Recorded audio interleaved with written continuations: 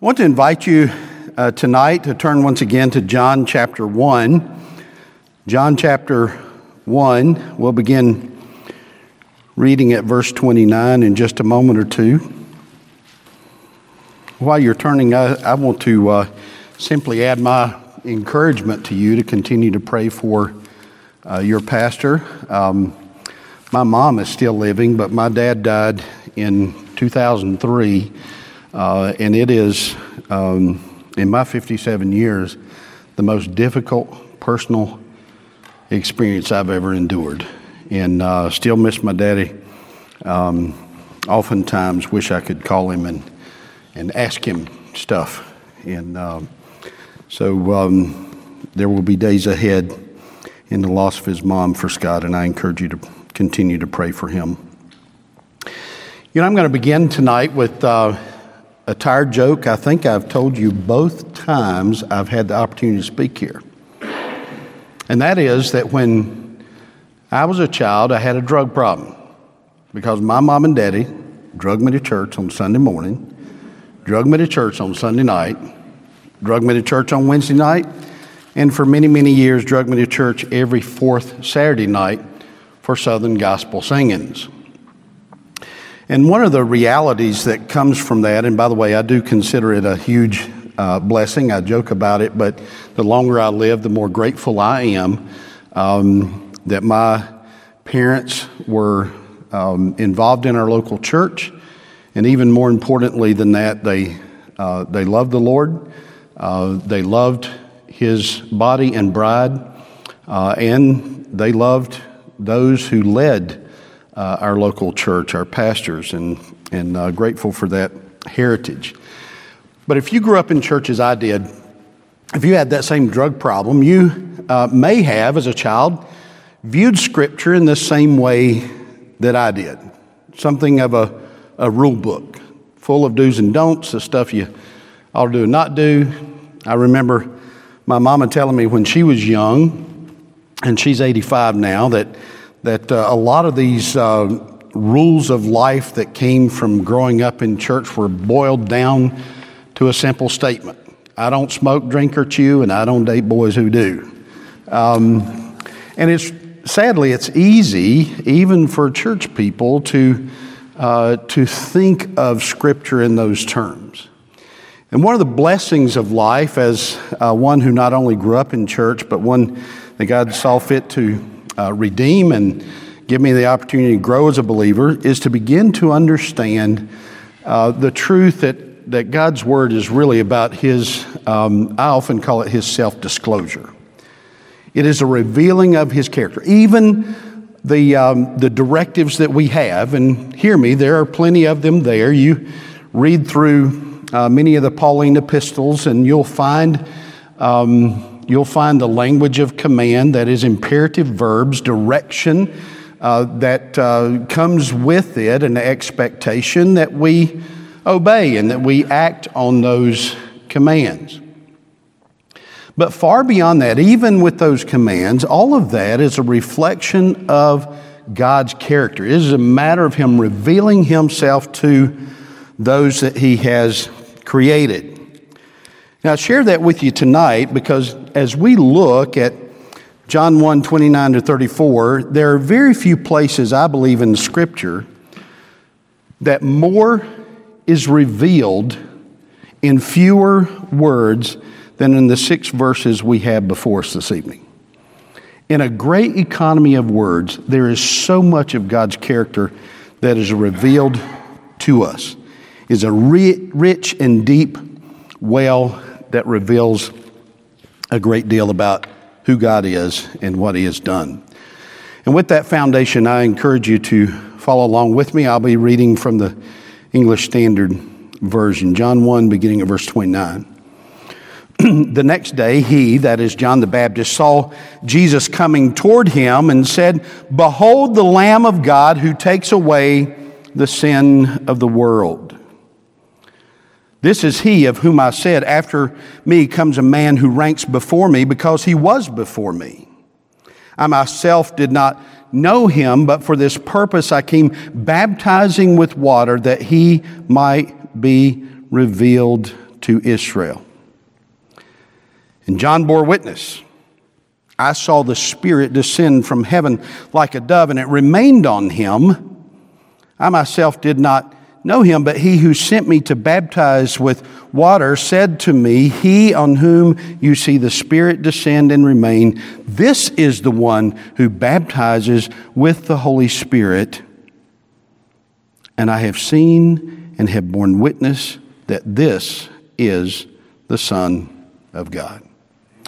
Let's pray once again. Father, we thank you for the opportunity that we have tonight. God, I thank you first and foremost that you have placed in our hearts a desire to be in your presence and in the presence of your people. You've planted in our hearts a desire not just to be around one another, but Lord, to come together for the purpose of worship and to worship through the examination of your word, to take a look at your character that you have disclosed to us through your word. And so to that end, God, tonight we yield ourselves to you and we ask that you guide us.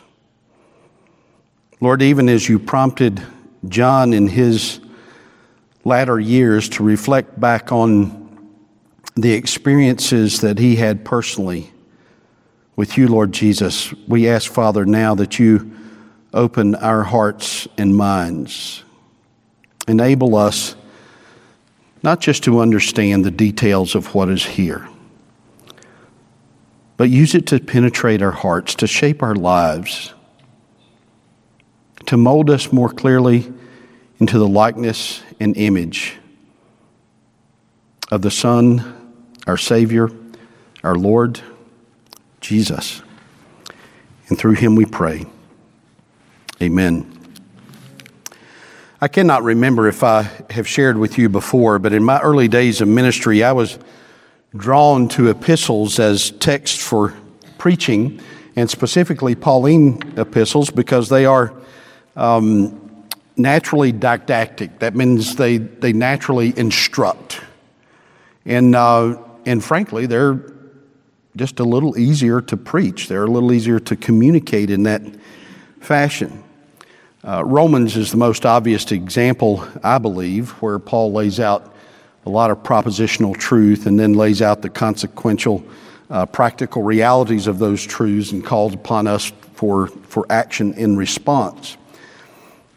But in more recent years, my heart's been drawn to the Gospels, in part because they read more like biography. And none of the Gospels is that more true of than John's Gospel account. While Romans may read like a semester systematic theology class, I would describe John's Gospel as a week-long retreat. Hours and days of conversation that reveal the nature, the mind, the motivations, the very essence of someone. And of course, in this case, that is Jesus. In chapter 1 of John's Gospel, it feels a little bit like the first full day of that retreat. A wealth of Christology that's present here in John 1.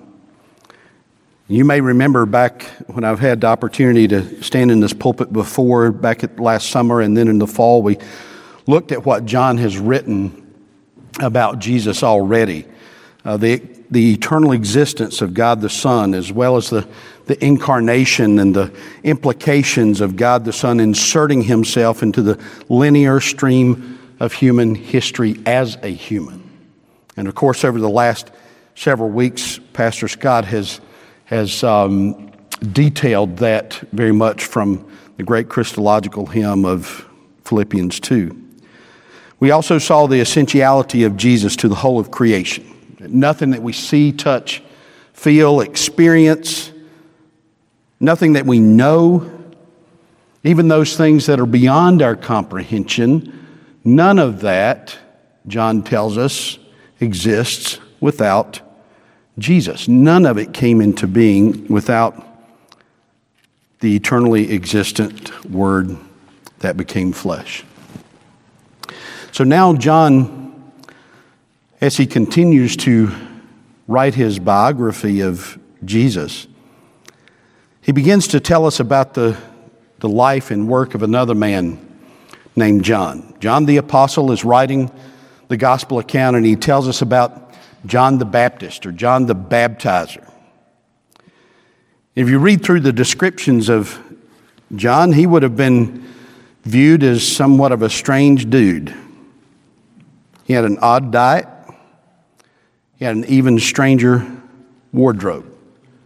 Something that was, I'm relying on my memory here, that's not always reliable, but a wardrobe that was about 900 years out of fashion.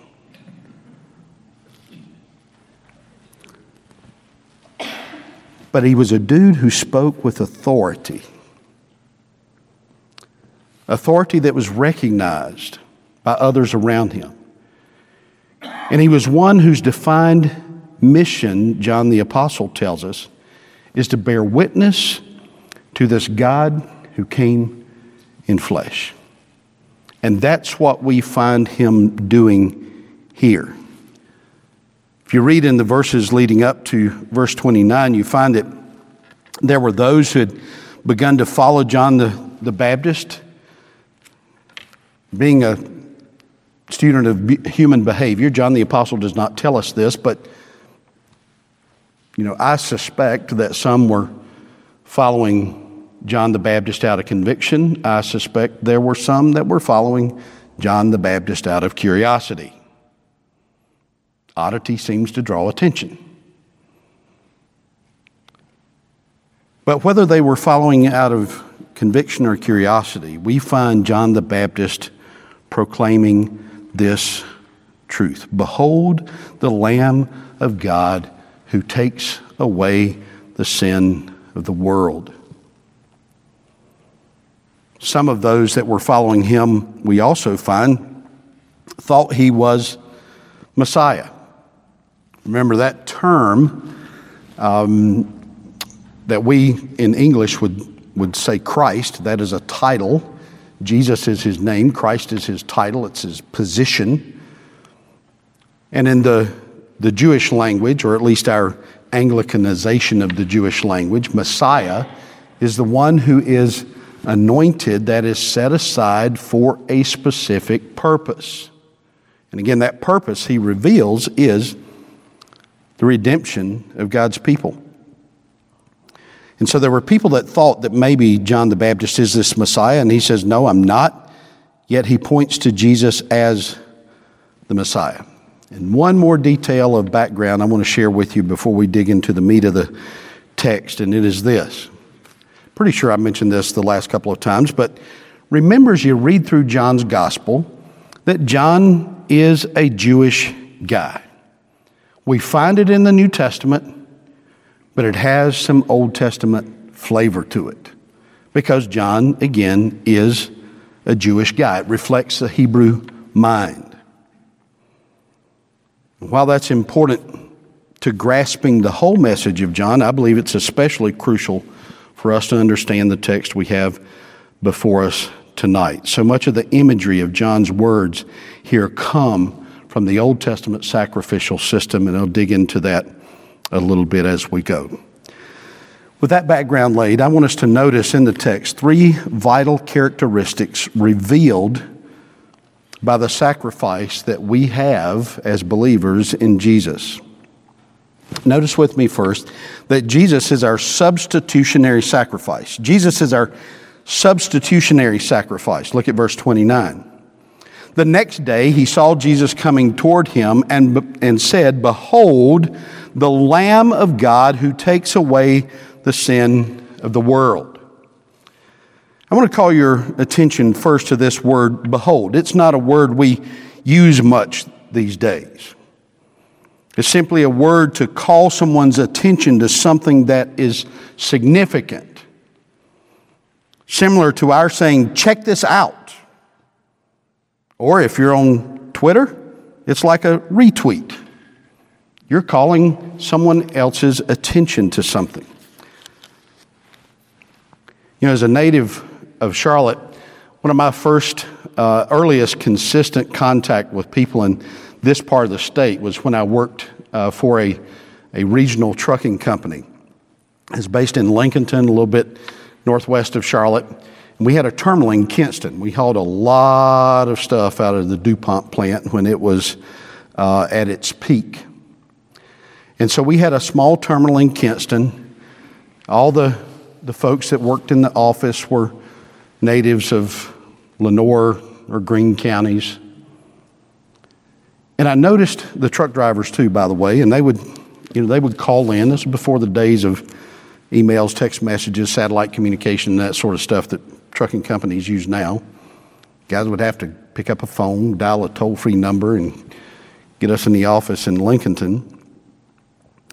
But it didn't take me long to notice that all of our drivers and the terminal personnel here in eastern North Carolina would always start a serious conversation in the same way. Look.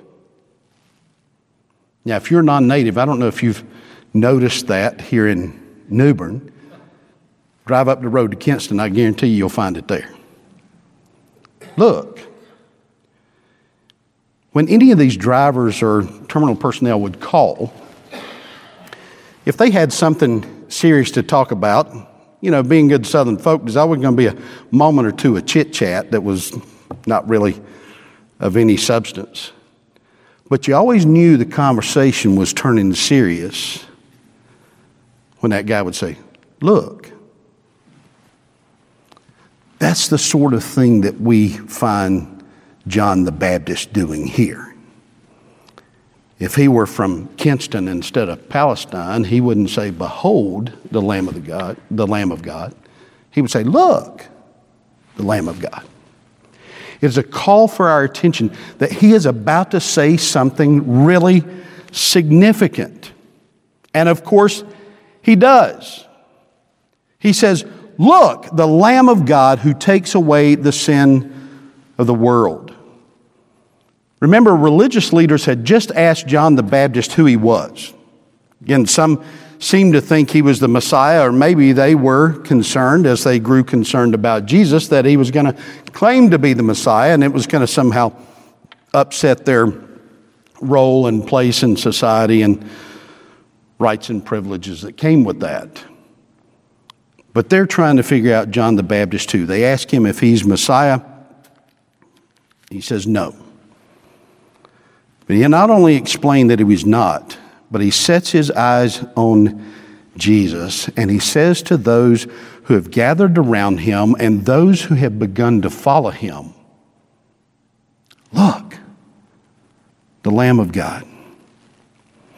That phrase or title, by the way, the Lamb of God, is a very purposed choice of words.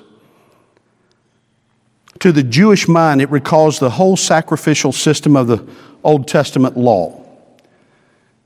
And I would say it even calls the Hebrew mind back even further to the experience of Abraham going up to sacrifice his son Isaac. If you'll recall that event from Genesis 22, God had called Abraham to offer, or literally to bring his son Isaac as a burnt offering. And Isaac had obviously been involved in ritual sacrifices, if you remember the story. And on their way up to the mountain, Isaac says, I see the wood and the fire, but I don't see the lamb that we will sacrifice. Again, in our contemporary language, like, Dad, what are we going to kill when we get there? And you'll also recall that Abraham assured his son in that moment that God would provide. And in Genesis 22, beginning at verse 9, it says, when they came to the place which God had told him, Abraham built the altar there and laid the wood in order and bound Isaac his son and laid him on the altar on top of the wood. Then Abraham reached out his hand and took the knife to slaughter his son. But the angel of the Lord called to him from heaven and said, Abraham, Abraham. And he said, here I am. He said, do not lay your hand on the boy or do anything to him, for now I know that you fear God, seeing you have not withheld your son, your only son, from me. And Abraham lifted up his eyes and looked, and behold, behind him was a ram caught in a thicket by his horns. And Abraham went and took the ram and offered it up as a burnt offering instead of his son. Critical phrase there. Instead of his son. So Abraham called the name of that place, the Lord will provide. As it is said to this day, on the mount of the Lord it shall be provided. The ram in the thicket was the animal God provided as a substitute for Isaac. And as John the Baptist called Jesus the Lamb of God, he was calling for those around him to see that it was this Jesus who was the Lamb of God who was providing for them a substitute. In fact, he would be the substitute that the Father provided as a sacrifice for their sin. Again, the entire sacrificial system of the Old Testament was a display of this reality, that a substitute died in the place of people in order for them to experience God's forgiveness. Remember that phrase from Leviticus? Forgive me, I don't remember the reference off the top of my head. I think it's in chapter 16. For without the shedding of blood, there is no remission of sin. Again, the whole sacrificial system, and going back again to the event of Abraham and Isaac, was to fix into the minds of God's people that there must be a substitute that dies in our place to pay the penalty for our sin. And so it's significant on a level I'm not sure we American Christians can understand. For John the Baptist to say, look, the Lamb of God who takes away the sin of the world. Paul wrote to the church at Rome about this substitutionary nature of Jesus' sacrifice on our behalf in Romans 5. By the way, if you're not in the habit of memorizing Scripture, I would encourage you that Romans 5, 6 through 8 is an excellent place to start. For while we were still weak, he says, at the right time Christ died for, the Greek word huper, on behalf of the ungodly. That is, as a substitute. For one will scarcely die for a righteous person, though perhaps for, that is, on behalf of, a good person one would dare to die. But God shows his love for us in that while we were still sinners, Christ died for, huper, on behalf of, as a substitute for us. Paul is simply affirming the truth to the Roman church of what John the Baptist said of Jesus, that he is the substitute to die in our place. You know, oftentimes when we think about substitutes, we may tend to think of them as something less than the real thing, not as good a quality. When Cindy and I first moved to Arizona to plant a church there, one of the things that I did just to cultivate relationships with families was to substitute in the schools. I learned, by the way, that while the notion when we first moved there that substituting in elementary school would be easier, one day in second grade convinced me that high school was much better. I told several friends, I said, you know, one of the realities about high school when you're subbing there, I said, if you got a punk in your class, you only got that punk for an hour. But if you in elementary school and you got a punk in your class, you got that punk all day long.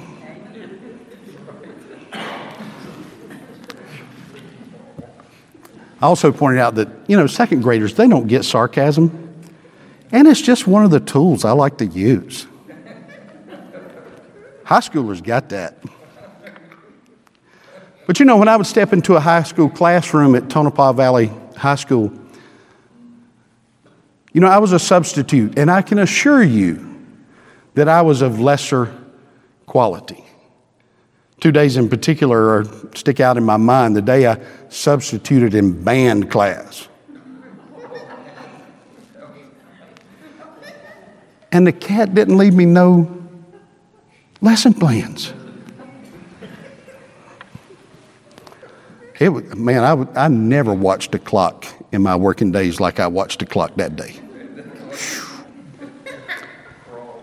And the day I substituted in Mr. Garcia's Spanish class. I know a little bit of Spanish. ¿Dónde está el baño? Where's the bathroom? You need to know how to say that if you ever go to a Spanish-speaking country. But,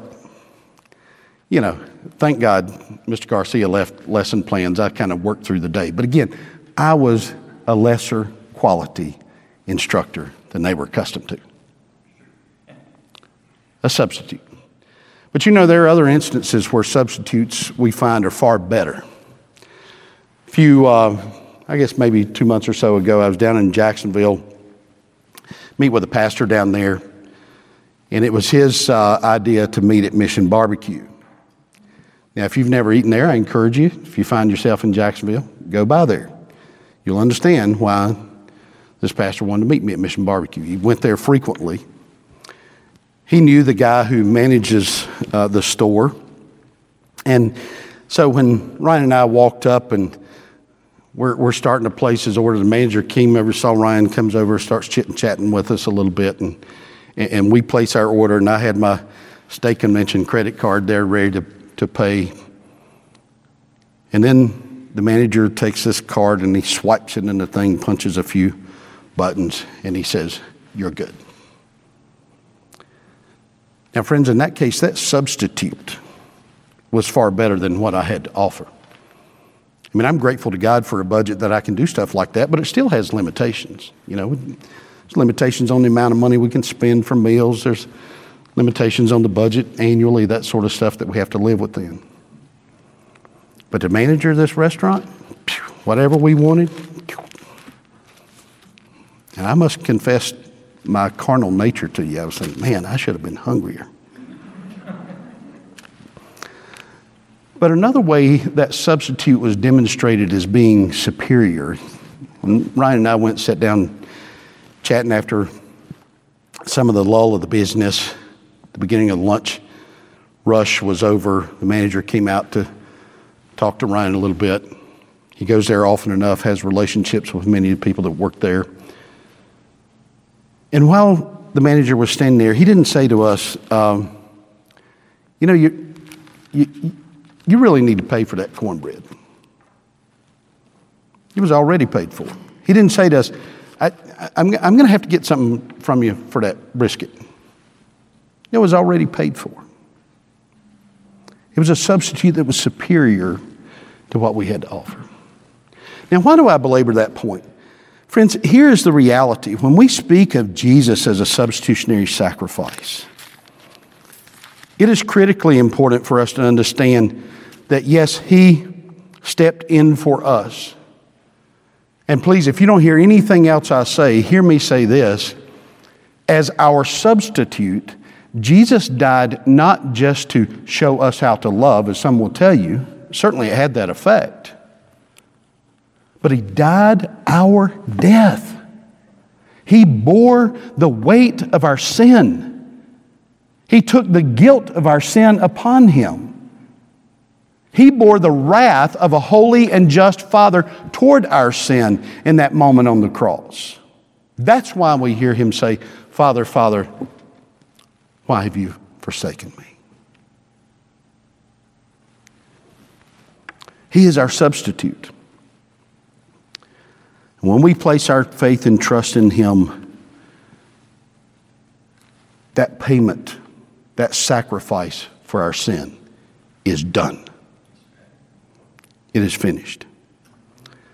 Friends, it is one of the most basic foundational doctrines of the Christian faith. He died in our place. This is what John the Baptist was saying. No wonder he called for their attention with, "Behold,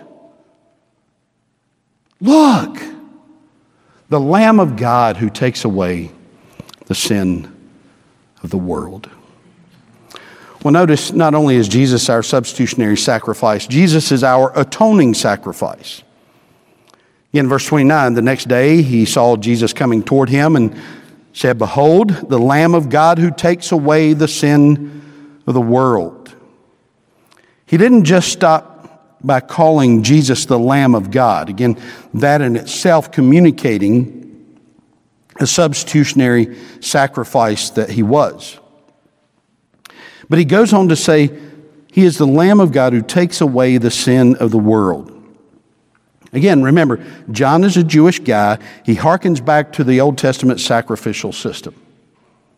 You may already be aware of this, but one of the keys to understanding this text and exactly what it is saying is understanding what happens on the Yom Kippur, the Day of Atonement, outlined in Leviticus 16. 2 goats are brought, if you're familiar with the ritual. Lots are cast. One goat is slaughtered, and his blood is shed and sprinkled upon the mercy seat as a sacrifice to settle the penalty of death for sin. But the other goat then has the sins of the people ceremonially, it's a hard word for me, ceremonially pronounced upon his head. And then he is led out into the wilderness to perish.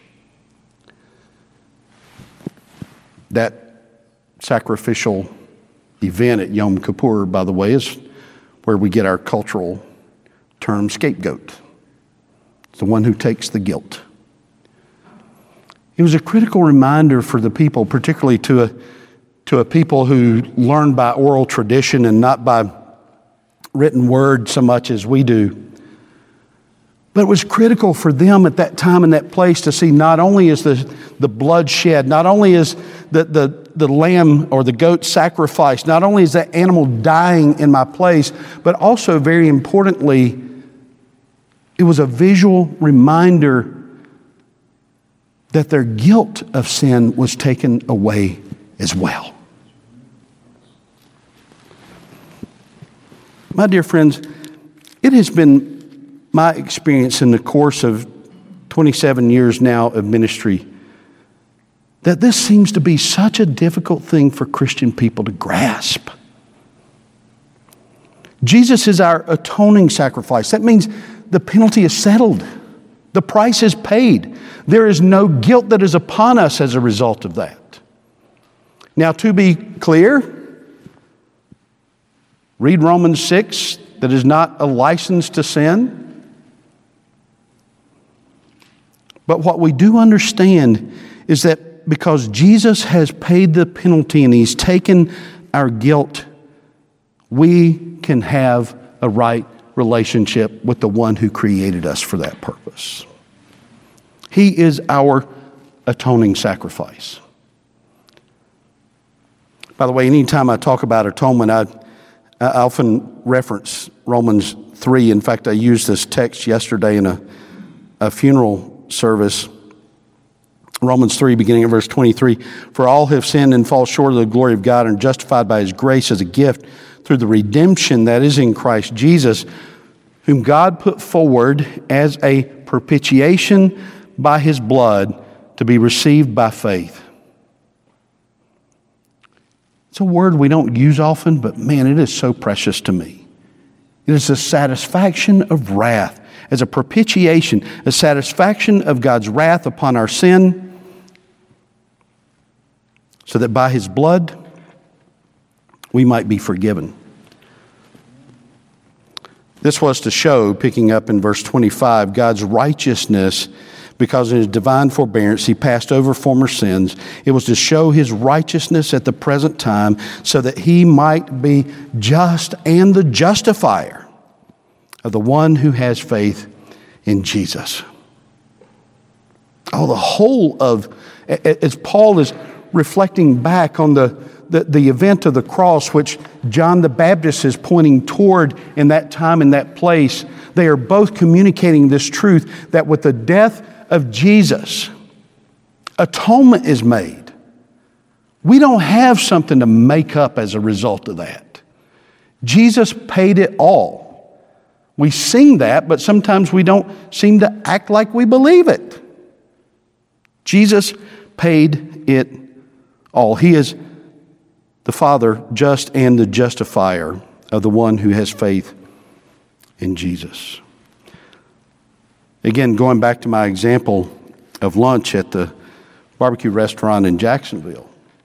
Again, the manager didn't come and say, you owe me for that cornbread. It was paid. It was done. It was paid in full. Friends, so what does this mean to us? When we have placed our faith in Jesus Christ, we are freed from the fear and anxiety of not being good enough. If you'll permit me, we'll hit the last point quickly, but if you'll permit me, eons ago in my earliest days of ministry, pastoring a rural church up in Bertie County, there was a woman there who, from the first time I met her, it's as if we had known each other all our lives. She was so kind and gracious to me.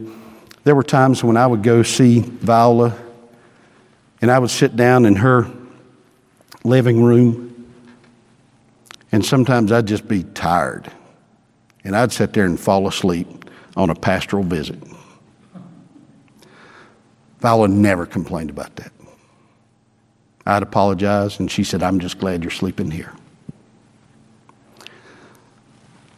Some years later, her daughter, who had retired from the FBI, and her daughter had worked there way back to the days when J. Edgar Hoover was running the place. And she had retired from the FBI and moved home, care for her mother who was in failing health.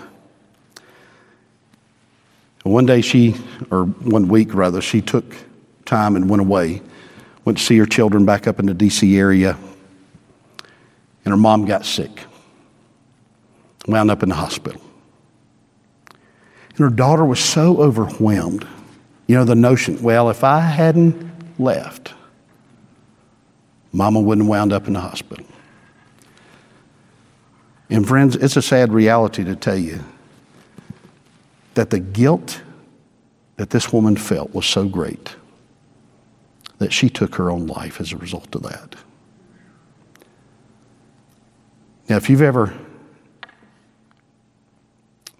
had any relationship with someone who's had a suicide in their family, I can tell you that don't solve a problem. It just exacerbates problems. Her daughter had taken her life after I had already left Riverside, was pastoring in Charlotte, and I happened to be back up in that area for something, and Viola had moved to a care facility, and it was just a few months after her daughter had taken her life. And I went to see Viola, and as you might imagine, she was just overwhelmed with her own sense of guilt. By the way, there's a reason her daughter carried that. And as I listened to her talk about it, I said, Viola, if you and I were getting ready to go on a trip somewhere, we were going to take the train, go across the country. We get to the train station, I've got my luggage and you got your luggage. I said, are you going to take my luggage and hoist it up on the train for me? She said, why, no. I said, why not? She said, well, it's not mine to carry. I said, Viola, the guilt of what your daughter has done ain't yours to carry either. And I said, any influence that you've had in her life, Jesus has paid for that himself. I said, it's not yours. Quit carrying it. Grieve your daughter. Certainly, I expect you would. But not as those who have no hope. Knowing that even if you did make a mistake in the process, even if you did something wrong, Jesus has paid for that. Don't you carry it any longer. Friends, whatever it may be, I believe it critical for us to understand, to live a life of victory and walking with Christ and serving Him, to recognize that Jesus has not only paid the penalty for our sin, but He has removed from us the guilt associated with it. It is not ours. Let us not carry it. Jesus is our substitutionary sacrifice. He's our atoning sacrifice. And the final reality I want us to see is that Jesus is our anointed sacrifice. Look at verse 32. And John bore witness, I saw the Spirit descend from heaven like a dove, and it remained on him. I myself did not know him, but he who sent me to baptize with water said to me, he on whom you see the Spirit descend and remain, this is he who baptizes with the Holy Spirit. Now you may be aware, because I know some of you are serious students of the Scripture, that the term anointed literally means to smear with oil or fat. In fact, the Greek word has its roots in the word from which we get the term lipid. If you go have some blood work done, they do lipid panel. It's rooted in the same word that is translated in Scripture as anointed. It was, again, a smearing of oil or fat on an animal or on a person. And it was used simply to distinguish or designate. It was a visible sign of God's power and His working in a person's life or in their physical body. And John the Baptist says a visible manifestation of the Holy Spirit descended on Jesus and remained on Him. And he goes on to say that reality was a distinguishing mark on Jesus. Again, remember, the Hebrew mind, it was an indication that this Jesus was and is the Messiah, the anointed one, the one set aside for the purpose of humanity's redemption. A critical point for John's first century readers, particularly those who were ethnically Jewish, including those in the scene as John writes about what happened here, who had been taught that Messiah would come. All of their lives they were told to watch for Messiah. And this anointing or this distinguishing mark of the dove is a communication of the reality that the one that they had sought and the generations before them had sought is the one set aside for the purpose of the redemption of God's people had come. He is the anointed one. Jesus made this claim of himself as the anointed one. You may recall when he went to the synagogue in his hometown of Nazareth, he read from Isaiah 61, and when he finished, he told the people there that the Old Testament prophecy referred to him, saying, "Today this scripture has been fulfilled in your hearing." And while they did not use the term anointed, in Acts 4, we find that Peter and John claim of him to be the anointed one. They were preaching, if you'll recall, after healing a man and explaining how it had happened. Religious authorities had questioned them. And in response to those questions, Peter offers no apology for preaching that Jesus was the Messiah, that is, he is the anointed one, saying, "And there is salvation in no one else, for there is no other name under heaven that has been given among men by which we must be saved." Peter is saying he is the anointed one. He is the one and only. Friends, it's a popular notion today that there are many ways to heaven, or that there are many ways to a relationship with God, many ways to be spiritual. Friends, I'll just say on the authority of Scripture, it ain't so. When John writes of this anointing, this visible distinguishing of Jesus as the Messiah, he is making an exclusive claim about Jesus that Jesus himself, later John's gospel would record, makes for himself, that he and he alone is qualified and capable to be our substitutionary and atoning sacrifice. And in fact, he died in our place because he was anointed, chosen, distinguished, set aside for that purpose.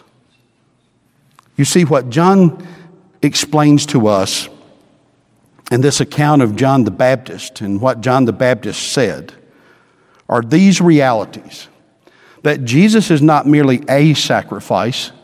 Jesus is not merely a good sacrifice. Jesus is not even merely the best sacrifice. Jesus is the only sacrifice sufficient to pay for our sin or the sin of any human. He is the anointed sacrifice. So what do we do with these truths besides simply revel in them? Here's what I hope we would do. First, I want to challenge you to take some time this week and read through the Day of Atonement in Leviticus 16. Read about that event where the blood was shed and poured on the mercy seat to pay the penalty for sin, and then the goat was taken away, visibly removing the guilt of the people. Make some notes. Talk with another Christian friend, maybe your husband or wife, maybe a neighbor, maybe someone from your Sunday school class, but talk about the implication of Jesus' substitutionary sacrifice. And not just for us, but for those all around us. The people with whom we work, the people among whom we live, the people who serve us in restaurants, in stores, in coffee shops. And here is my hope and prayer, is that if we are gripped by these realities, first and foremost, we will fall even deeper in love with Jesus. Humbled by the reality that he would take our sin and die our death. But my hope also is that our love for him will be expressed in our love for those around us who do not know him. Friends, the people around us who who see life so differently, friends, it's not just because they have different political viewpoints. It's not simply because they have a different life experience than us. It's because they are not yet the redeemed. And let us love them enough to communicate the truth of who Jesus is to them. Let's pray. Father, I thank you for your faithfulness to us. I thank you, Lord, that you saw fit to use my mom and daddy to make sure that I would hear the good news of Jesus. I thank you for faithful Sunday school teachers that endured my antics as a child to communicate the truth that we have just examined tonight. I thank you for all of those along the course of my life who have repeated these truths, having them resonate not just in my mind, but Lord, by the work of your Holy Spirit in my heart, to believe them and to be transformed as a result. And so we lift up to you our neighbors, our co-workers, our friends, those who serve us, those amongst whom we find ourselves every day who do not yet know you. God, I lift up to you my neighbors who give no indication that they know you. Lord, I ask for favor to be able to share that good news with power and authority so that they may enjoy the blessing and benefit of knowing you as our substitutionary sacrifice, our atoning sacrifice, and our anointed sacrifice. Lord, may that truth radiate from us.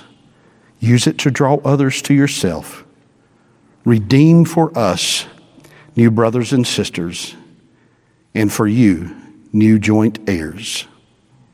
For Christ we ask it, and through him. Amen.